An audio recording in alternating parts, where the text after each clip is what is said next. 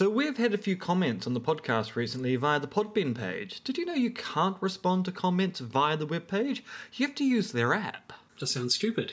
It is. Anyway, a few of those comments have been along the lines of first-time listener, very confused caller.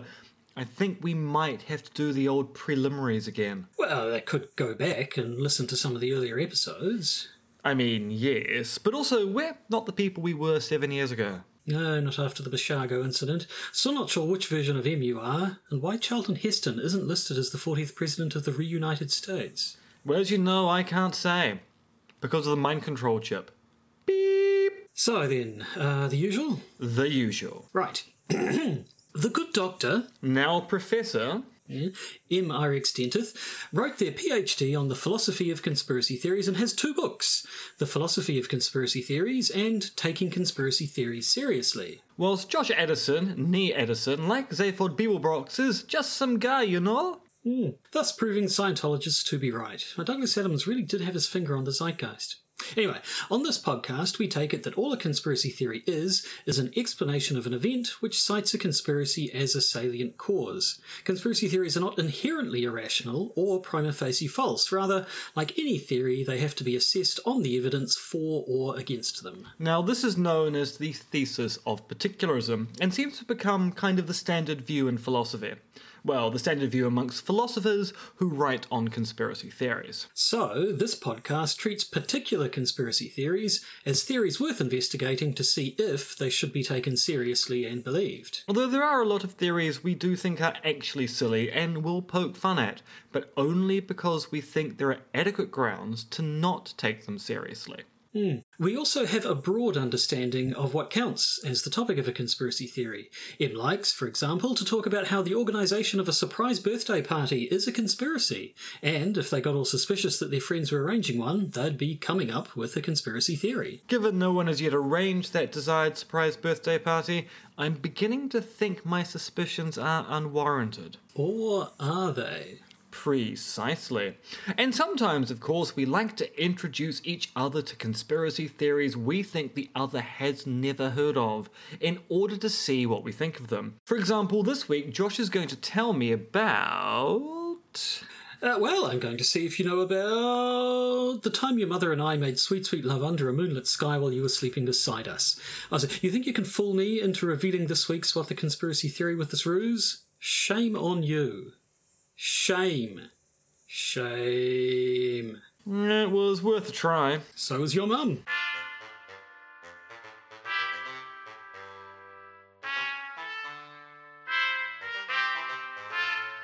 The Podcaster's Guide to the Conspiracy, brought to you today by Josh Addison and Dr. M. Dentith. Hello and welcome to the Podcaster's Guide to the Conspiracy. I am Josh Addison here in Auckland, New Zealand, and in Zhuhai, China, it's Associate Professor of Philosophy and convicted kelp rustler, Dr. M.R.X. Dentith. I thought we were going to talk about that. The question you have to ask yourself is, do I mean rustling in the sense of rustling cattle, or rustling as in making a rustling noise by walking or swimming through it? Well, you'll never know. Well, I mean, I know, and you know. The listeners, however, will never know. Or will they? No. I mean, there was that rumour about those court proceedings down in the Waikato. Well, maybe that's what it was. I don't know. Anyway, enough speculation. It's a new week. Nothing horrible happened to me last Friday night, so that's an improvement on current events. Who sings the Friday night song last Friday night? Katy Perry. Katy Perry. All right. Yeah. So you're not living Katy Perry's ideal lifestyle. It's a sad fact, but yes, it's true. I'm not living Katy Perry's life. Do we have anything to say at the start of this episode?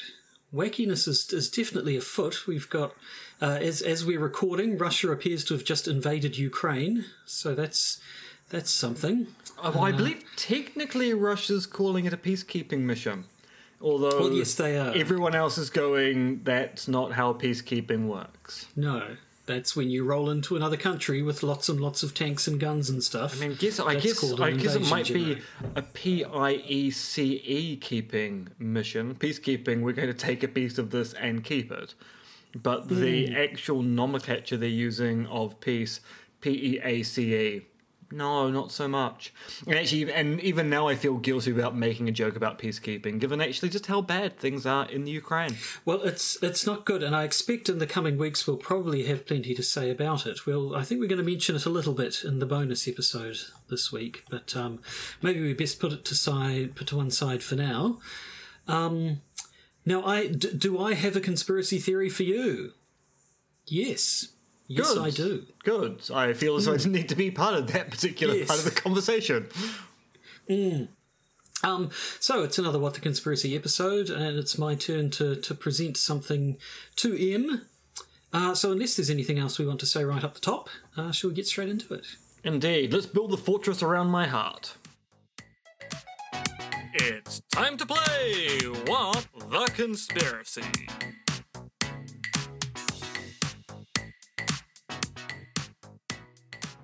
And then build a little birdhouse in your soul. Well, I mean, I am your only friend. It's true, I can't remember how that bit of the start goes. Doesn't matter. I'm your only friend, I'm not your only friend, but I'm a little glowing friend, but really, I'm not actually your friend at all. I could sing the entire song if you really wanted me to. I know you could. But anyway, that's not what we're here for today. Today, I'm going to tell you about a conspiracy theory. No, we're going to do the three questions we've kind of been lectured about doing. Yeah. Yeah. No. So where do you think the events of this relating to this conspiracy theory occurred? When do you think they occurred? And what is it all about? What's your prediction? All right, I'm going where the moon. When the 1860s. Mm-hmm. And what going to be about the fact that the sky isn't real. So it's going to be massive forgery / hoaxery set in the middle of the 19th century on the lunar surface, or even beneath the moon. But it's going to be very definitely not moon adjacent, it's going to be moon centric. Well, I cannot tell you how disappointed I am in your answers just now, because I thought this one was going to be a given. The where, you see, the where is all over the world. So all you needed to do was pick a location anywhere on planet Earth and you would have been right. And yet, for once, you decided to go off-world. So let this be a lesson. Let this be a lesson. Oh, no, to you, but it won't be a lesson, Denver. because next time you're leading me into a trap of saying somewhere on Earth, maybe. and it's going to be a Martian-based conspiracy theory of some kind. No, I've read your book, you magnificent bastard. Yes. Just not this particular book. I promise nothing. Right, so when? The when continues to this very day. But when did it start? I mean, was I right about the 19th century, or does it go... We'll get to that. Okay. Actually, I thought it might be fun to have a bit more of a guessing game at the start of this episode. I'll give you some more clues and see if you can tell me what this conspiracy theory is going to be about. So it's in the world of disease, the world of pandemic. Now, this pandemic that I'm thinking of that is going to be about, it started with an outbreak in Asia and has since spread all around the world in a series of waves, causing millions of deaths. Now, the authorities tried to enact measures to slow the spread of this pandemic, but the science was a little inexact, at least at the beginning, and a lot of their measures were opposed by business interests.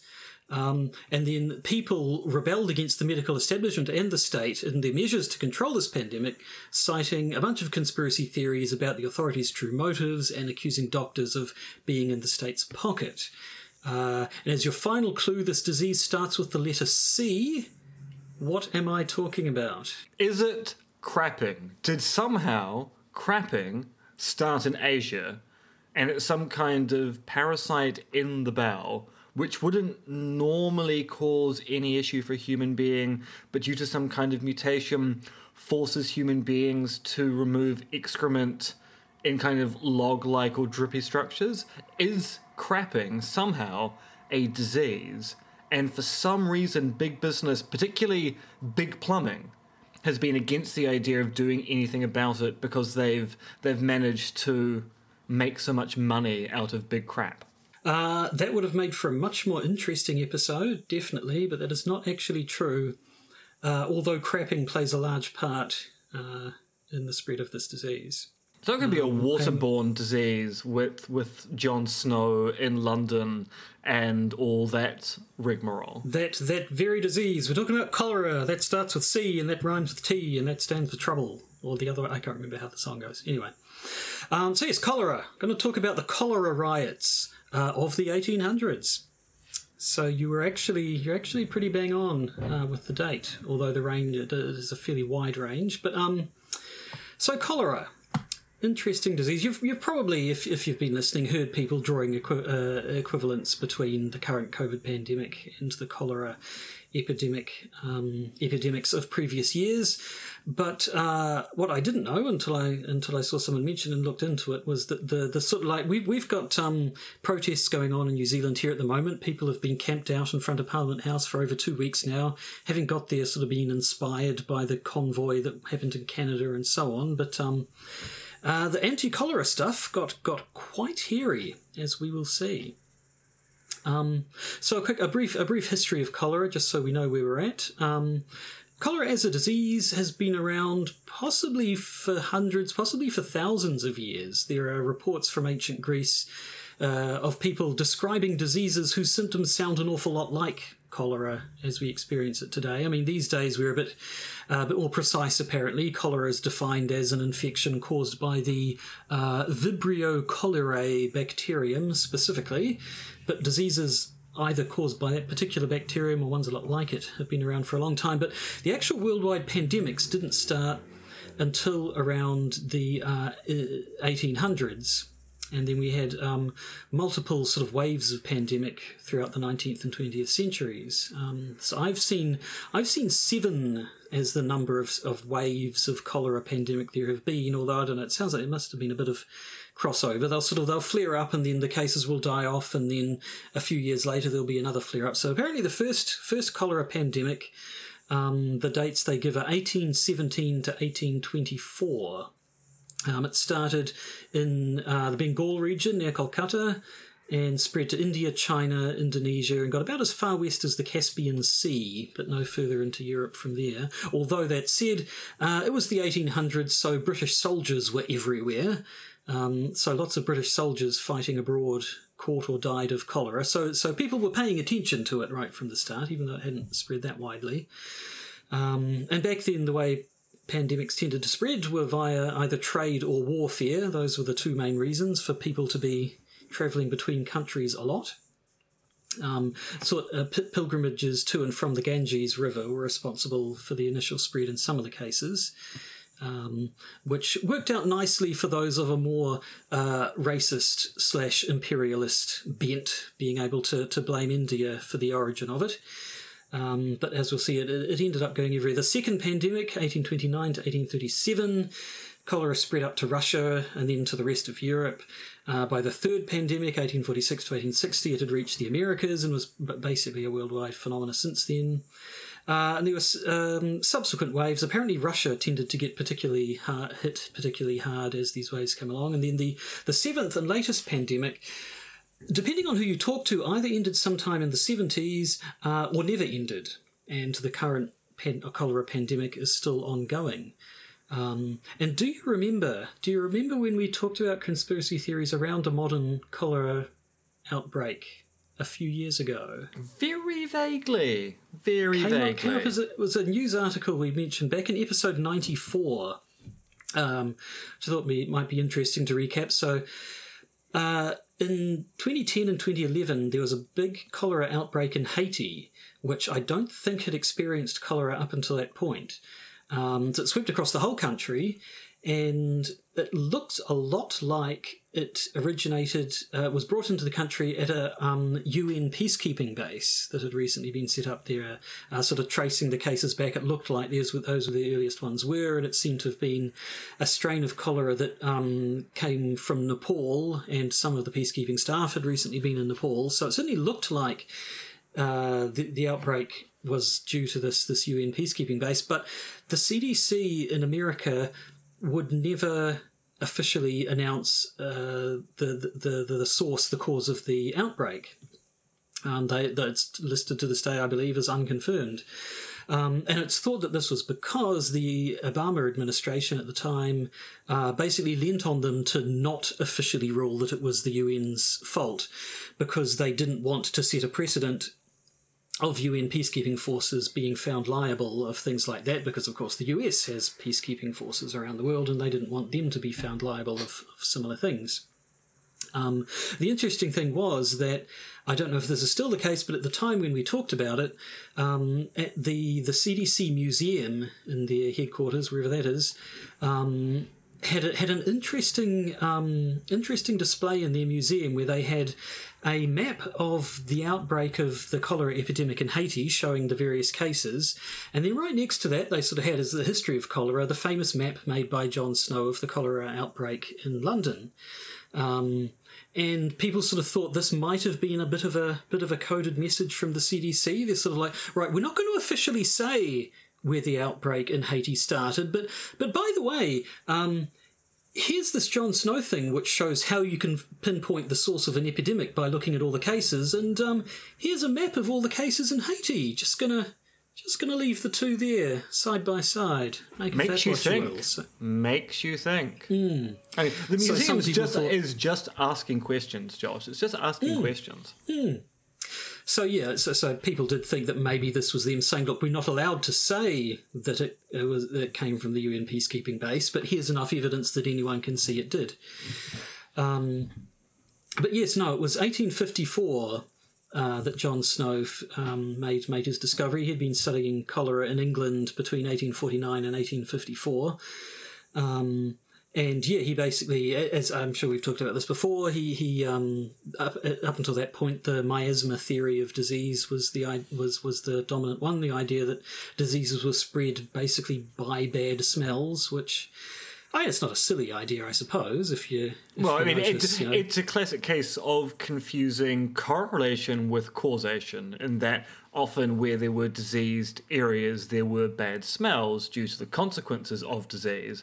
And it was then easy to go, well, people go into those areas, they fall ill because they breathed in the miasma, and then they fall ill causing miasma where they are. So ipso facto, it's the smell which transmits the disease. And Jon Snow went, no.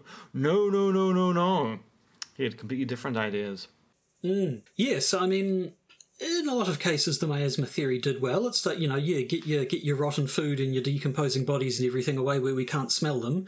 But unfortunately, in cases like cholera, which is spread by human waste and contaminated water supplies, often it'd be like, right, we have all this feces that stinks, we can't have that around, so if we dump it all into the Thames, it'll be underwater and we won't be able to smell it, so it'll be and then end up contaminating water supplies. But actually, on the miasma thing, so do you know why plague doctors didn't tend to succumb to the plague? Because they wore those cool long masks. So like a crow? So it was thought that it was the masks with the posies inside. So the reason why they had those long beaked masks was they could have a nice smelling posy near their nose to get rid of the miasma. But the other thing plague doctors wore were full-length leather robes that basically meant that mites and microbes had a hell of a time actually getting anywhere near their skin. They were essentially wearing environmental protection suits whenever they went in to treat patients. So everyone assumed it was the masks that was doing the job, but actually what was doing the job was the leather gimp outfit every doctor chose to wear. But yes, then old Jon Snow made his famous map of cases in an area of London and was able to pinpoint that the epicenter of it, or whatever you call it, was this a water pump. Apparently a woman had been disposing of the soiled nappies of an infected child, and next to where it had leached into the water, or whatever it was. The story always goes that he stopped the epidemic by simply taking the handle off of the water pump, although apparently that's just a story, and it didn't quite happen like that. But he basically said, okay, so it's not the air, it's the water. It's in the water is how it's spreading. And then because microscopes were a thing back then, people had said, so we were aware of these microscopic organisms that live in the water. and then eventually were able to figure out, okay, yeah, it's these tiny things in the water is what's carrying the disease. And of course, the confounding thing about cholera is that the best curative for cholera is drinking uncontaminated water, because they knew that if someone had cholera, you could basically get rid of it if they drank a lot of water, apart from the few cases where they continue to drink water and then die. And because, it turns out the microscopic organisms in the water are doing an awful lot of the work there. You give them uncontaminated water and they're fine, but if you keep giving them the contaminated water, it kind of kills them. Yes, that's how it kills you, basically through dehydration. I didn't realise you can turn blue from cholera. You get so dehydrated that your blood thickens and is unable to carry oxygen. So it is nasty stuff. An interesting little side note: climate and climate change can be a big factor in cholera outbreaks. And indeed, it seems like the reason why this all started in the first place. I said the first pandemic started around 1817. 1815 was the year of the Tambora eruption in Indonesia, which they said was the most powerful volcanic eruption in recorded human history, which I thought was Krakatoa, but I guess I'm getting that wrong. But at any rate, it Krakatoa gets the best press. I mean, the PR agents for Krakatoa had the best PR people, I think. But apparently, the Tambora eruption blasted enough stuff into the atmosphere that it changed the global climate. 1816 was referred to as the year without a summer. And in 1816 and 1817, there was unseasonal, sort of weird weather and unseasonal storms and unseasonal flooding in Bengal. So, flooding equals contaminated water equals cholera outbreaks. So that's how it seems to have all got started. But anyway, none of this has been overtly conspiratorial so far, except for the Haiti stuff that we talked about before.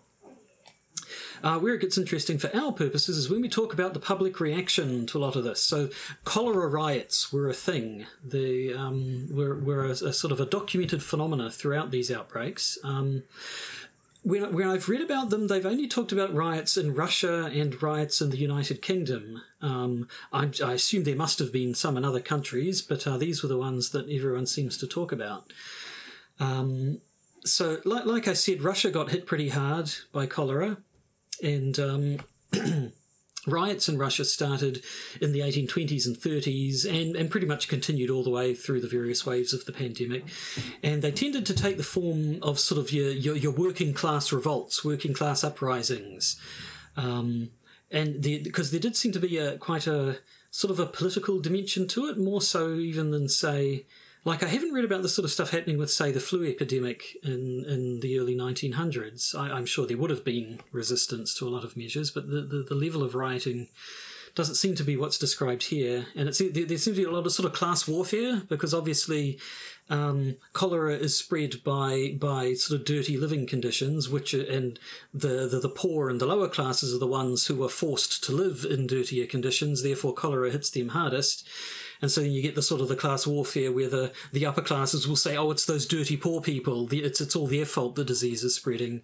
And then the lower classes are like, no, it's not our fault. And you're the ones who are making life difficult for us and so on and so forth. So in Russia, and in particular at the start of things, people would look at efforts that the state made, things like quarantines and armed cordons to stop people moving between regions to try and stop the spread of the disease.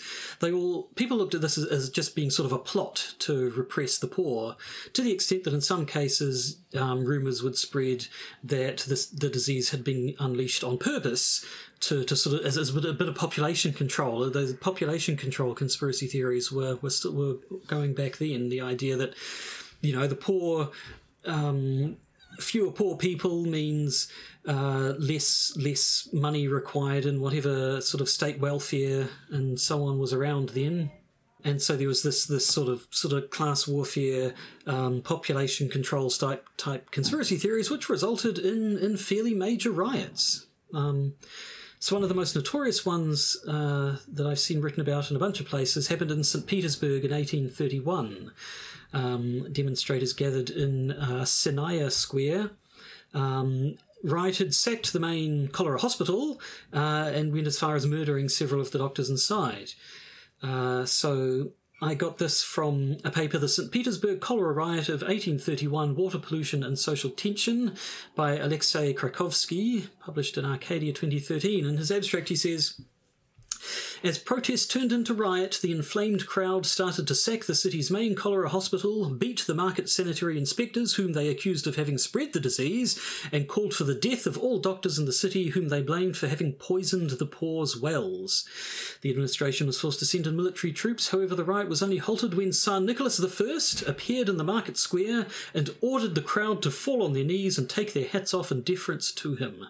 Nicholas would later consider the suppression of the cholera riot to be one of the most important episodes of his life. Well, I mean, they all bowed down before him. It must have been a very... Yes, I will stop the riots this way. Walk here. Bow down, peasants. I mean, there was probably the threat of violence behind it, which if you don't bow down, you do realise you're going to get shot.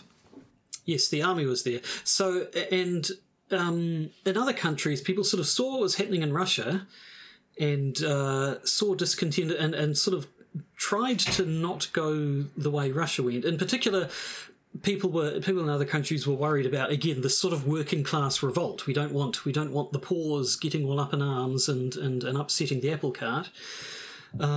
Which is why in the UK, where there were nevertheless a whole lot of riots, 72 riots, according to one thing I read, were known of. To begin with, apparently the politicians, when coming up with responses to the disease, completely ignored the doctors. And then when things were going well, started to listen to the doctors. And then when things were going well, basically shoved the doctors to the front. Said, yeah, you guys tell everyone what to do. We'll listen to you, and you tell all the people what they should be doing. And basically let the doctors take the brunt of most of the public's ire, because they were afraid that if the state stepped in, and especially if they started bringing in the army and stuff, then things would go the way of Russia. Whereas instead, they merely went after a whole bunch of doctors and smashed up hospitals and stuff. Interestingly, we know exactly when cholera entered the UK. There was a ship from Russia went into, I didn't write it down, I think it was Liverpool. And people were like, should this be quarantined? But no, the local industry, local businesses were like, no, we need the stuff on that ship so that our businesses can continue to make money, so let that ship in. And cholera came with it.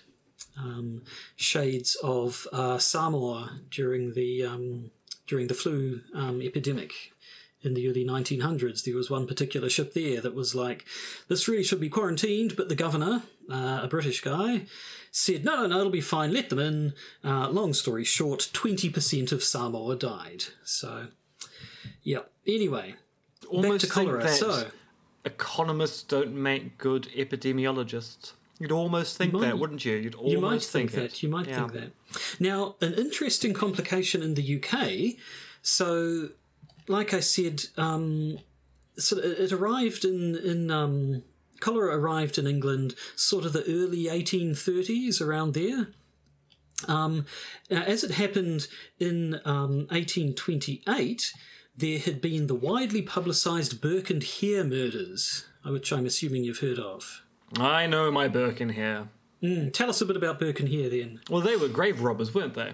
Oh, they were worse than grave robbers. Right, well, no, right, yeah. So I was going to go. So they started off as mere grave robbers because there had been for a long period of time a prohibition on using cadavers in medical research, which meant there was kind of a black market of, if people wanted to kind of practice their surgery skills or get to know bodies better, to be better doctors, you kind of had to either do what they did in vast parts of Europe, which was basically work on pigs, which were taken to be the closest analogue to the human being.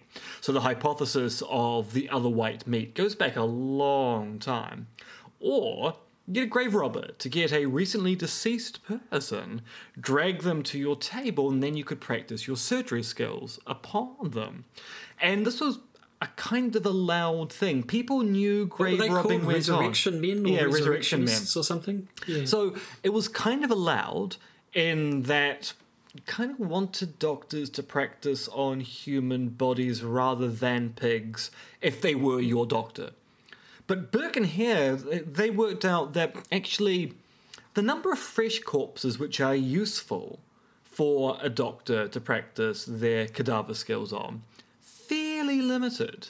It'd be much better if there was a bigger pool of recently deceased people of the type that doctors wanted. Because doctors wanted old people and young people. They wanted men, they wanted women. And what they typically didn't want were people who had died in the advanced stages of disease. They wanted fresh bodies that they could look at. And Burke and Hare provided. And they provided by going, what's the quickest way to the grave? Spot of the old murder. So Burke and Hare would just start killing people willy-nilly to satisfy the backlog of orders they had. They sure did. Yeah, I don't know if they robbed any graves as such. The story I read, it started, one of them had a lodger who died of natural causes, and they're like, oh, what are we going to do with this dead guy? Well, we could sell him to a doctor, I suppose. And then, turns out there's money in selling corpses to doctors. How can we get our hands on some more corpses? And yes, as you say. Yeah, I suppose I've always assumed they started off as, I'll put in scare quotes, legitimate grave robbers, and then moved on to the more illegitimate activity of murder. But yes, you may well be right. They may well have done one partial sale of a recently deceased person they didn't actually kill, and then went, that was good money. We should do this again. Yeah. But I don't know that many people who have died recently. But I do know people who could die very soon.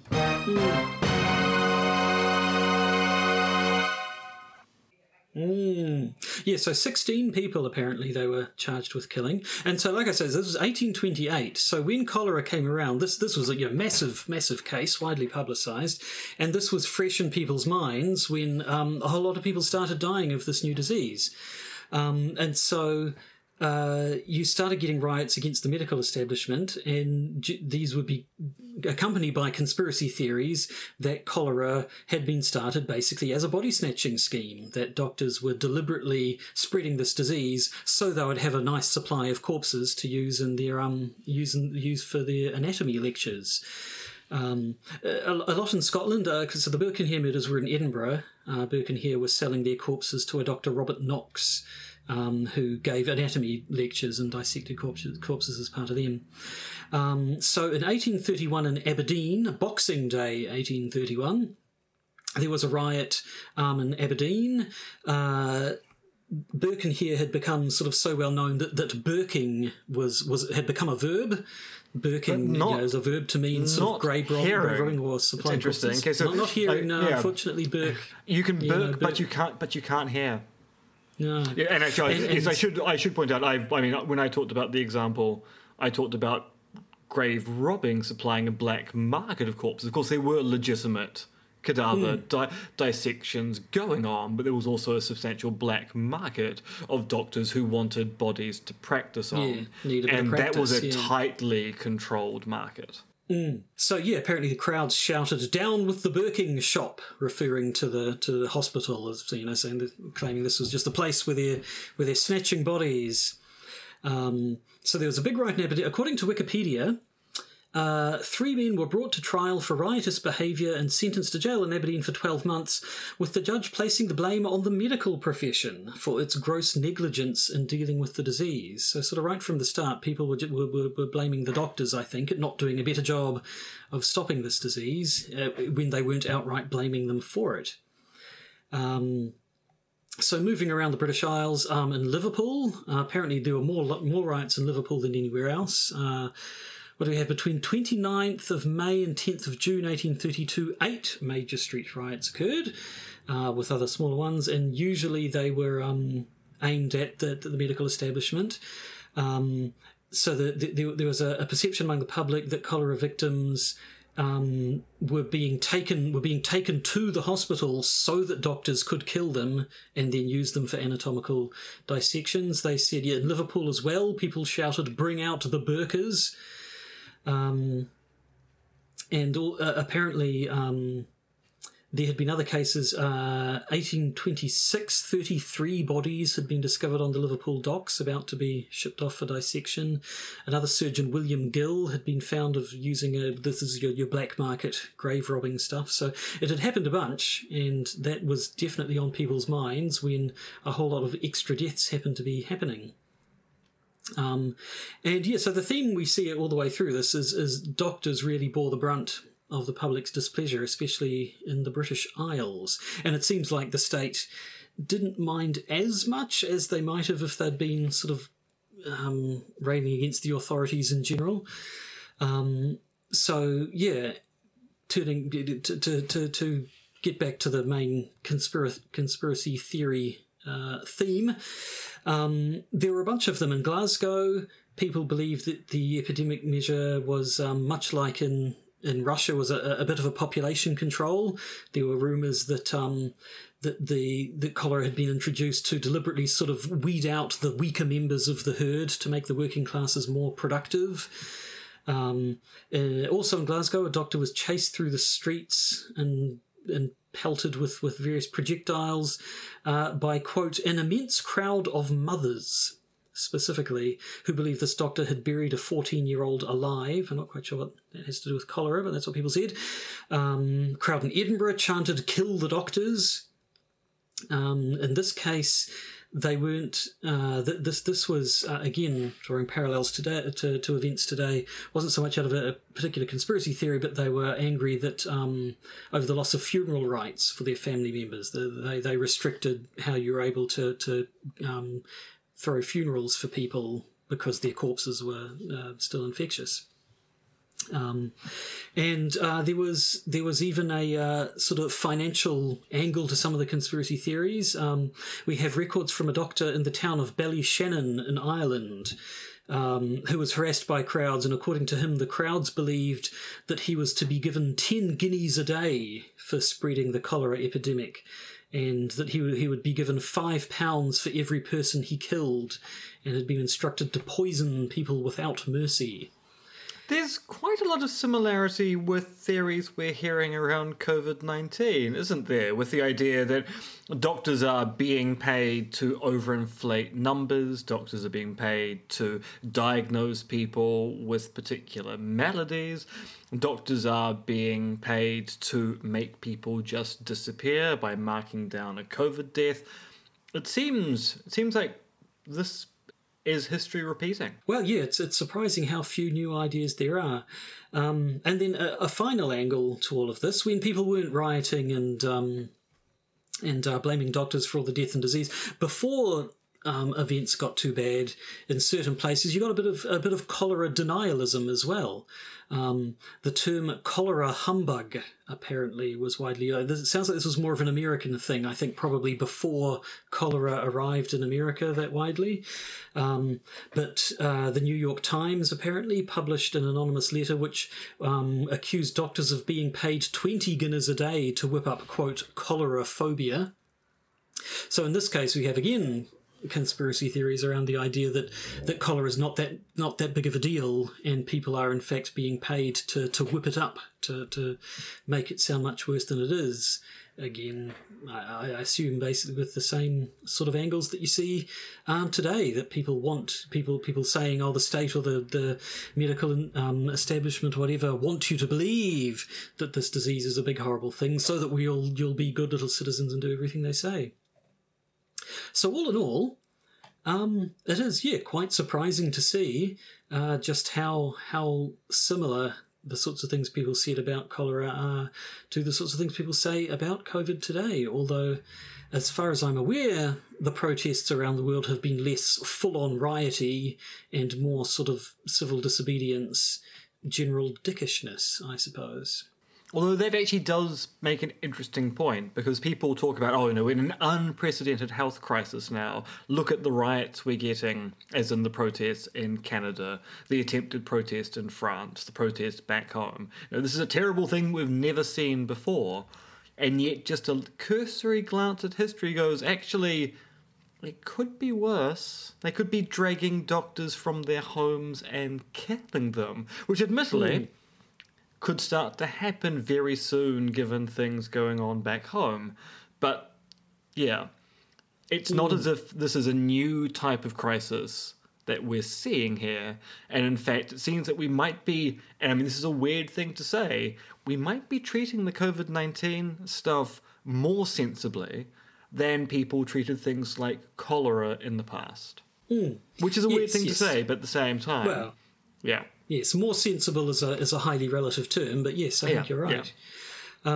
Yes, like I said, I didn't actually, I haven't, because I decided I heard about these cholera riots and it would be an interesting thing to look into. I didn't really do any research into the Spanish flu pandemic, because I'd be interested to see if there are similar things there, but the people, I certainly, I mean, for instance, I have not read anything about cholera riots, and for them to say, and of course similar things happened during the Spanish flu.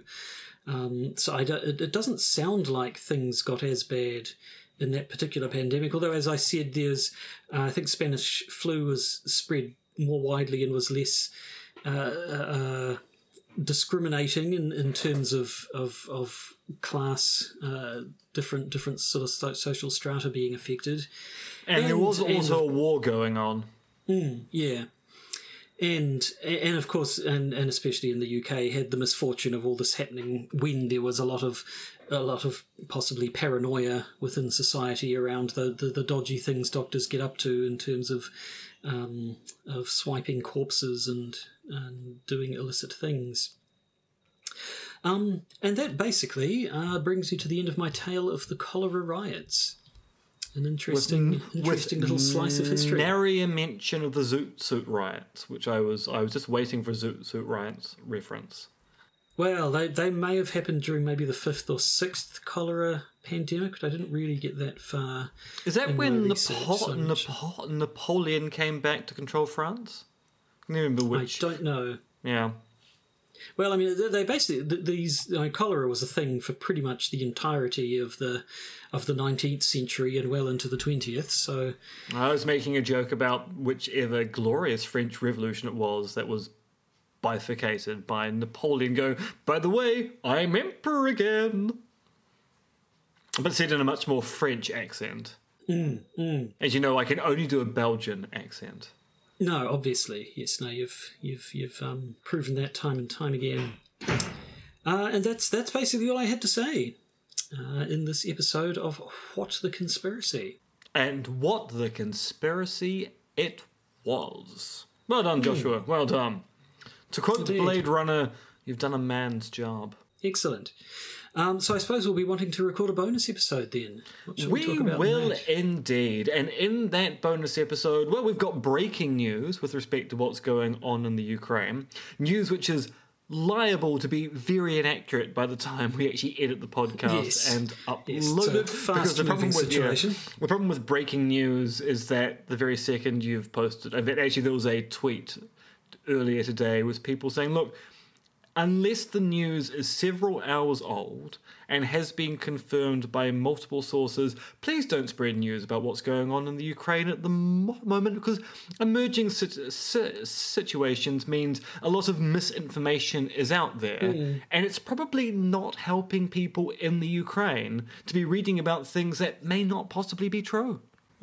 Anyway, in our other bonus content, we've got actually another reference to a previous episode of What the Conspiracy concerning Bernie Madoff's sister and her husband being found dead. That sounds interesting. We're going to reconfirm who Q was at some stage during Q's lifespan. We're going to refer back to the previous episode where we had a brief mention of the Italian philosopher Agamben. He's been up to no good. And we'll also, as noted, talk about the Ukraine. And yeah. And yes, probably won't have much light, witty material there, but needs to be talked about. No. So that's all we have today. I see in our notes you have something about next week. What? So I was going to suggest that we watch a 2-part documentary about how the Christchurch shootings were a false flag. Now, I am told that in one of the parts, there is a brief clip of the actual video shot by the terrorists in the mosque. So it's a documentary which contains an element of snuff within it. So I was going to broach do we want to watch this? And also, if we do want to watch this, do you want me to tell you what the timestamp is so you can skip over that? Are we allowed to watch this? I mean, well, therein lies the issue. So between putting that note in the Google Doc and us having this podcast, I've been informed it's very likely that David Shanks, the chief censor of Aotearoa New Zealand, is going to classify the document as, the video, as one that you need special permission to watch. So that would mean that you couldn't watch it without breaking the law. I, of course, living outside of Aotearoa New Zealand, would not be affected by David Shanks' decision. Also, David Shanks knows that I have watched the original terrorist video anyway, because as part of my research at the time that the massacre occurred, I watched the video in question to verify some of the conspiracy theories, or at least to point out that some of the conspiracy theories were bad, on the off chance that maybe they became narratives in the mainstream media. Luckily, they never did, but I've seen the entire snuff video shot by the terrorist, which means that whilst I never want to revisit it, I could watch a bit of a documentary, work out the timestamps, and then tell you, Josh, don't watch from this bit to that bit, there's a snuff film there. But at this stage, you would not be able to watch it if David Shanks is going to classify the document. I could watch it over the weekend, and we could make that the topic of next week's episode. We ask me questions about the documentary, and I talk through it. But my original plan of you also watching it is probably not going to work out unless you're really keen on breaking the law. I'm not particularly keen on breaking the law, nor am I particularly keen on seeing any of that video content. So yes, maybe we'd best not, or if you feel like doing it, then yeah, we can do an episode next week where you talk us through the documentary. It's an hour and a half long. And who's got that kind of time for that kind of stuff? Well, I mean, technically it is my job to study these things, so technically I do have the time. It's just whether I've got the inclination to watch a video on a topic which I am going, but wasn't a false flag. It just wasn't a false flag. Oh, well, maybe we'll get back to you, listeners, probably next week when you listen to next week's episode and see what the topic of it is. So until then, I believe we are done. I should do the usual spiel of how, if you want to hear that bonus episode that we just talked about, you'll need to be a patron. So if you are one, good for you. If you're not one, go to patreon.com and search for the Podcaster's Guide to the Conspiracy, and then you can become one. And if you don't want to become one anyway, but you've made it to the end of this episode, well, thanks for listening. You're our audience, and that is also nice and special. So, my voice is starting to go a bit wobbly, which means I probably need to go and get a drink of water. And actually, I almost forgot to say right at the start when I said nothing horrible happened to me last Friday. Earlier, I wasn't sure if we were going to be able to record this episode because at the start of this week, I had some sort of a weird throat infection thing and lost my voice for a couple of days. So up until yesterday, I wasn't actually capable of speaking like this at all, let alone for 50-odd minutes of podcast recording. So everything worked out okay there. Yay for Josh's biology. Yeah, but I think I need to go and have a good glass of water to refresh my vocal cords, and then we can get on with the bonus episode. So until then, I'm just going to go and say goodbye. And I'm just going to go beep. Beep. As well you might. Beep. You've been listening to Podcaster's Guide to the Conspiracy, hosted by Josh Edison and M. Dentif. If you'd like to help support us, please find details of our pledge drive at either Patreon or Podbean.